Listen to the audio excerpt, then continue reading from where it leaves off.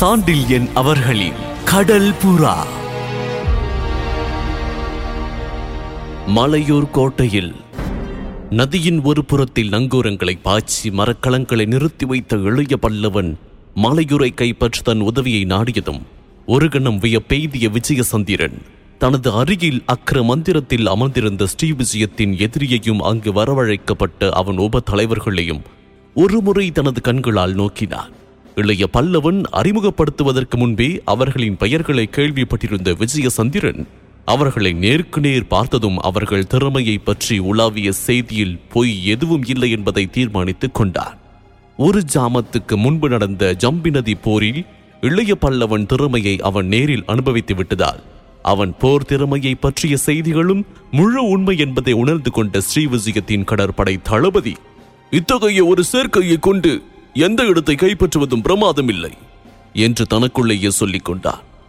இளைய பல்லவனும் அவன் உப தலைவர்களும் தனக்கு காட்டிய மரியாதை மட்டும் அவனுக்கு புதிராயிருந்தது. அவர்களை பற்றிய கொடுமையான கதைகளையே அவன் கேட்டிருந்தான். மானக்காவரத்தில் கங்க தேவன் கொல்லப்பட்டதை பற்றி வீண் புரளிகள் பல கிளம்பியிருந்தன ஸ்ரீவிஜயத்தின் கடற்பகுதிகளில். அந்த புரளிகள் எத்தனை ஆதாரமற்றவை என்பதையும் இளைய பல்லவன் கூட்டம் எத்தனை கண்ணியம் வாய்ந்தது என்பதையும் அந்த ஒரு வினாடி நேரத்தில் புரிந்து கொண்டு விஜயசந்திரன் மனத்தில் சிறைப்பட்டிருந்த சமயத்திலும் சந்துஷ்டியே நிலவை கிடந்தது. அதன் விளைவாக அவன் வெகு தெளிவாக சிந்திக்கவும் பேசவும் முடிந்தது. ஆகவே இளைய பல்லவன் மலையூரை பிடிக்க தனது உதவியை கேட்டதும் பெரு வியப்புடன் அவனை நோக்கிய விஜயசந்திரன், எதிரியின் உதவியை நீங்கள் நாடுவது எனக்கு வியப்பை தருகின்றது என்று கூறினான். அத்தோடு தொடர்ந்து கேட்கவும் செய்தான், என்ன உதவியை என்னிடம் எதிர்பார்க்கின்றீர்கள் என்று. இளைய பல்லவன் சொன்ன முதல் பதிலே விஜயசந்திரனை திக்குமுக்காட வைத்தது. அடுத்து வந்த விவரங்கள் அவன் திகைப்பை உச்ச நிலைக்கு கொண்டு போயின. விஜயசந்திரன் கேட்ட கேள்விக்கு நீங்கள் எங்களுக்கு தலைவராக வேண்டும் என்று பதில் கூறினான் முதலாக இளைய பல்லவன். இந்த பதிலை கேட்ட விஜயசந்திரனுடைய உணர்ச்சிகள் குலுங்கின. என்ன, இன்னொரு முறை சொல்லுங்கள் என்று கேட்டான் அவன். நீங்கள் எங்களுக்கு தலைவராக வேண்டும். வெகு நிதானமாகவும் சகஜமாகவும் அதே பதிலை திருப்பினான் இளைய பல்லவன். இளைய பல்லவன் வார்த்தையில் ஏதோ சூதிருக்கின்றது என்பதை விஜயசந்திரன் நொடிப்பொழுதில் புரிந்து கொண்டானே ஒழிய அது என்ன என்பது அவனுக்கு திட்டமாக தெரியாததால், நான் உங்களுக்கு தலைவனாக வேண்டுமா, எதற்கு என்று வினவினான் சந்தேகத்தோடு. மலையூரை பிடிக்க என்று உணர்த்தினான் இளைய பல்லவன். மலையூரை என்னை பிடித்துக் கொடுக்க சொல்கின்றீர்களா? விஜயசந்திரன் சொற்களில் வியப்பு நன்றாக ஒலித்தது. கிட்டத்தட்ட என் திட்டம் அதுதான் என்றான் இளைய பல்லவன். கிட்டத்தட்ட என்றால்? விஜயசந்திரன் மெல்ல குழம்பினான். நீங்கள் தலைவராக வேண்டியதில்லை, தலைவராக நடித்தால் போதும் என்று கூறினான் இளைய பல்லவன். விஜயசந்திரனுக்கும் விஷயம் ஓரளவு விளங்கிவிட்டது. தன்னை உபயோகப்படுத்தி மலையூரை பிடிக்க இளைய பல்லவன் ஏதோ திட்டம் தயாரித்திருக்கின்றான் என்பதை உணர்ந்து கொண்ட அவன் அது என்ன என்பதை அறிந்து கொள்ள கேட்டான். தலைவனாக நடித்தால் போதுமா என்று. ஆம், நடித்தால் போதும். மீதி விஷயங்களை நாங்கள் கவனித்துக் கொள்கின்றோம். மீதி விஷயங்கள் எவை? கோட்டையில் உள்ள வீரரை வெளிப்படுத்துவது, கோட்டையை பிடிப்பது முதலியன. கோட்டையில் உள்ள வீரரை என் உதவி கொண்டு வெளிப்படுத்தி கோட்டையை பாதுகாப்பின்றி செய்து பிடித்துவிட திட்டமா? ஆம். இதை கேட்ட விஜயசந்திரன் சற்று ஆலோசித்தான். சரி, உங்கள் திட்டத்தை சொல்லுங்கள் பார்ப்போம் என்றான். சொல்கின்றேன் கேளுங்கள் தளபதி அவர்களே என்று விஜயசந்திரனை நோக்கி கூறிய படைத்தலைவன் தனது உப தலைவர்களையும் நோக்கி, நீங்களும் கவனமாய் கேளுங்கள் என்று சொல்லிவிட்டு திட்டத்தை விவரிக்க முற்பட்டான். தளபதி அவர்களே, இப்பொழுது 3ஆம் ஜாமம் துவங்கி இருக்கின்றது. இப்பொழுது நாம் பயணத்தை துவங்கினாலும் மலையூரை கதிரவன் கிளம்பி 2 நாழிகைகள் கழித்து தான் அடையலாம். நல்ல வெளிச்சத்தில் எனது மரக்கலங்கள் மலையூருக்கு முன்பு நின்றால் மலையூர் மக்கள் கலவரப்படுவார்கள். எனக்கு தான் கொள்ளைக்காரன் என்ற பட்டம் இருக்கின்றது. ஆகையால் மக்கள் கலவரப்பட்டால் அதிக வியப்பும் இல்லை. ஆனால் அங்கு நான் கலவரத்தையோ குழப்பத்தையோ விளைவிக்க விரும்பவில்லை. மக்கள் மகிழ்ச்சியுடன் இந்த மரக்கலங்களின் வருகையை வரவேற்க வேண்டும். புரிகின்றதா என்று வினவினான் இளைய பல்லவன். விஜயசந்திரனுக்கு அந்த ஜாலவித்தை எப்படி சாத்தியம் என்று விளங்கவில்லை. கடல் புறாவை பற்றியும் இளைய பல்லவனை பற்றியும் கேள்விப்படாதவர்கள் அந்த பகுதியில் யாருமே இல்லை என்பதை அவன் உணர்ந்திருந்தான். ஆகவே கேட்டான், அதற்கு எந்த மந்திரத்தை உபயோகப்படுத்துவது என்று இகழ்ச்சி குரலில் துணிக்க. மந்திரம் தேவையில்லை, மாயம் இருந்தால் போதும் என்று கூறினான் இளைய பல்லவன் அர்த்த புஷ்டியுடன் தளபதியை நோக்கி. மாயமா? ஆம், மாயம். மாயம் என்றால் எது தெரியுமல்லவா? சொல்லுங்கள். இல்லாததை இருப்பது போல் காட்டுவது. எது இல்லாதது? எதை இருப்பது போல் காட்ட வேண்டும்? இளைய பல்லவன் தனது ஆசனத்தில் இருந்து எழுந்தான். பிறகு மெல்ல விஜயசந்திரன் புத்தியில் உரையும்படியாக ஒவ்வொரு வார்த்தையையும் உச்சரிக்க தொடங்கி நடந்த போரின் முடிவை என்று அழுத்தி சொன்னான் இளைய பல்லவன். விஜயசந்திரனுக்கு அப்பொழுதும் விளங்கவில்லை. போரின் முடிவையா என்று வினவினான் குழப்பத்துடன். விஜயசந்திரரே, போரில் நாங்கள் வெற்றி பெற்றோம், நீ தோல்வியுற்றீர், இதுதான் முடிவு. அதை சிறிது மாற்றிக்கொண்டால் என்ன? மலையூர் புகும்போது நீர் வெற்றி வீரராகவும் நாங்கள் தோற்றதாகவும் மாறினால் என்ன? இதை கேட்டு விஜயசந்திரனுக்கு மெல்ல மெல்ல இளைய பல்லவன் திட்டம் விளங்கலாயிற்று. இருப்பினும் முழு விவரங்களை அறிந்து கொள்ள விரும்பி, ஓரளவு புரிகின்றது எனக்கு.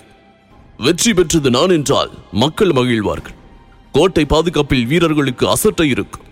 அந்த சந்தர்ப்பத்தை நீங்கள் உபயோகப்படுத்திக் கொள்ள பார்க்கின்றீர்கள். ஆனால் அது சாத்தியமில்லை என்றான். ஏன் சாத்தியமில்லை என்று வினவினான் இளைய பல்லவன். முழு பூசணிக்காயை சோற்றில் மறைக்க முடியாது. பூசணிக்காய் இல்லாமல் சிறு பிஞ்சாய் இருந்தால் பிஞ்சல்ல, முழு பூசணிக்காய் தான் அது. எதை சொல்கின்றீர்கள்? அந்த கடல் புறாவைத்தான் என்று கூறிய விஜயசந்திரனும் ஆசனத்திலிருந்து எழுந்து இளைய பல்லவன் எதிரில் நின்று கொண்டும் அறையில் உலாவிக் கொண்டும் பேசினான். இளைய பல்லவரே, நீங்கள் நினைக்கும் திட்டம் நிறைவேற முடியும். ஆனால் அதற்கு 3 இடையூறுகள் இருக்கின்றன.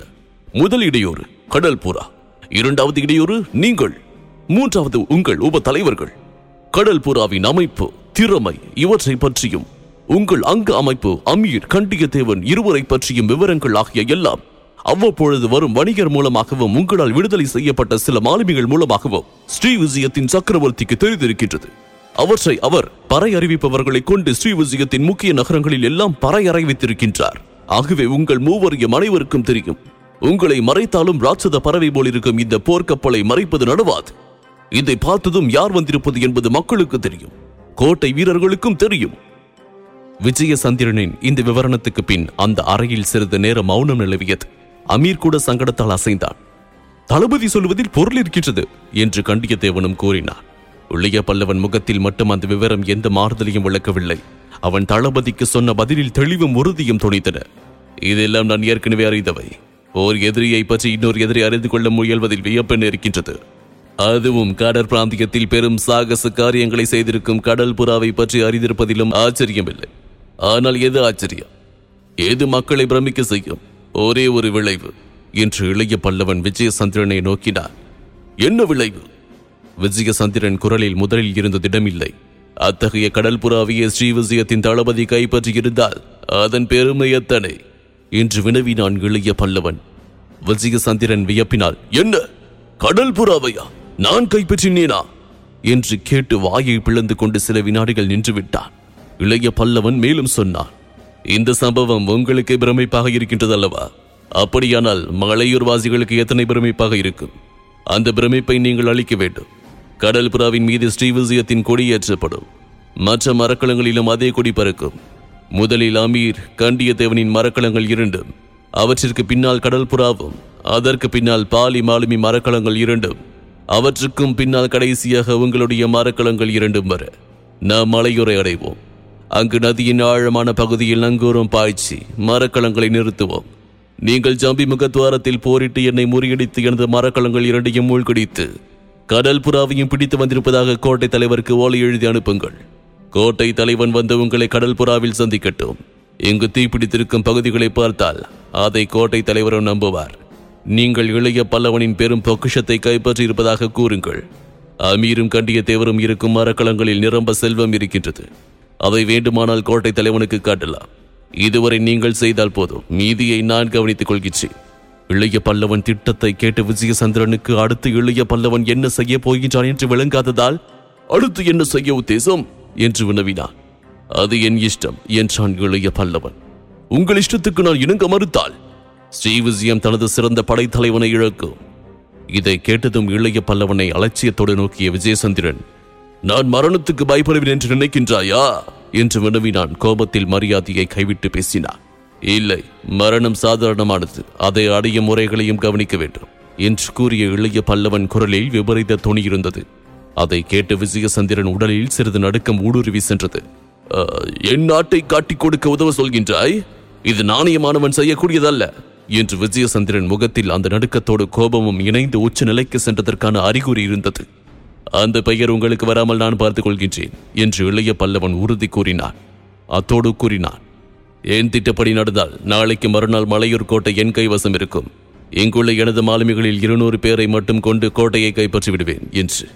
இதை கேட்டு விஜயசந்திரன் பெரிதாக நகைத்தான். அந்த அறையை நடுங்க. 200 பேரை கொண்டு மலையூர் கோட்டையை பிடிக்கப் போகின்றாயா? உனக்கு ஏதாவது சித்த பிரம்மையா என்று கேட்டான் சிரிப்புக்குடையே.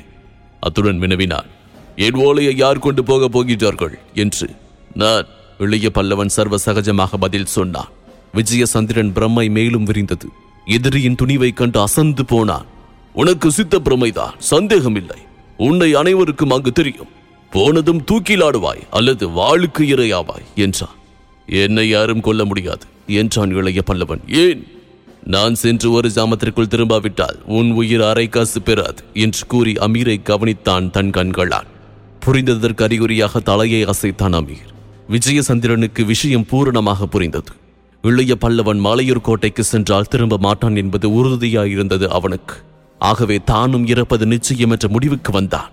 அந்த முடிவின் விளைவாக, இருப்பதானால் அந்த படையை அழித்துவிட்டு இறக்கின்றேன் என்று தனக்குள் சொல்லிக் கொண்ட விஜயசந்திரன் மேலுக்கு ஓலை எழுத இணக்கம் தெரிவித்தான். ஓலையும் எழுதி கொடுத்தான். ஆனால் அந்த ஓலையின் வாசகத்தில் இளைய பல்லவனும் காண முடியாத பயங்கர புதிரொன்றையும் புதைத்திருந்தான். இளைய பல்லவன் திட்டப்படி காரியங்கள் நடந்தன. ஸ்ரீவிஜயத்தின் கொடிகளோடு கடல் புறாவும் மற்ற மரக்கலங்களும் மலையூரை அடைந்தன. மறுநாள் காலையில் கடல் புறாவின் தளத்திலிருந்து வெற்றி முரசு கொட்டப்பட்டது. அன்று மாலை வரை கடல் புறாவை விட்டு நகராத இளைய பல்லவன் அன்றிரவில் மலையூர் கோட்டைக்கு செல்ல மாற்றுடை அணிந்தார். அவன் புறப்படும் முன்பு அவனை தனிமையில் காஞ்சனா தேவி சந்தித்து கண் கலங்கி நின்றாள். எனக்கு என்னவோ நெஞ்சு திக்குக்கென்று அடித்துக் கொள்கின்றது என்று தன் பயத்தை தெரிவித்தாள். அஞ்சாதே, என் திட்டத்தில் பலவீனம் ஏதுமில்லை என்று கூறி அவளிடம் விடைபெற்று மலையூர் கோட்டைக்கு சென்ற இளைய பல்லவன் கோட்டை தலைவரை பார்க்க அனுமதி கேட்டான். அனுமதி அளிக்கப்பட்டு தலைவர் இருந்த கோட்டையின் மத்திய மண்டபத்துக்கு அழைத்து செல்லப்பட்டார். மண்டபத்தின் மத்தியில் அமர்ந்திருந்த உருவத்தை கண்டதும் கூட வந்த வீரர் தலைவணங்கி விளங்கினர். இளைய பல்லவன் தலைவணங்கவில்லை. பெரும் திகில் பிடித்து நின்றான். யாரை எதிர்பார்த்தாலும் அந்த உருவத்தை அந்த இடத்தில் அவன் சற்றும் எதிர்பார்க்கவில்லை. விதியின் கரம் தன்னை மீளா ஆபத்தில் இறக்கிவிட்டதை உணர்ந்து செயலற்று நின்று விட்டான். இதன் தொடர்ச்சியை சினமும் சித்தினியின் சிரிப்பும் இதில் தொடர்ந்து கேட்கலாம். இந்த பாட்காஸ்டை உங்களுக்காக வழங்கிய நான் டிஜே முருகா. சோசியல் மீடியாவில் என்னை ஃபைண்ட் செய்ய Facebook ஹேண்டில் murugan.radio மற்றும் Instagram ஹேண்டில் murugan.dj. இந்த பாட்காஸ்ட் உங்களுக்கு பிடித்திருந்தா சவுத் ரேடியோஸ் மொபைல் ஆப்ல 5 ஸ்டார் ரேட்டிங் கொடுங்க. உங்களின் பேராதரவிற்கு மனமார்ந்த நன்றிகள். மீண்டும் சந்திப்போம்.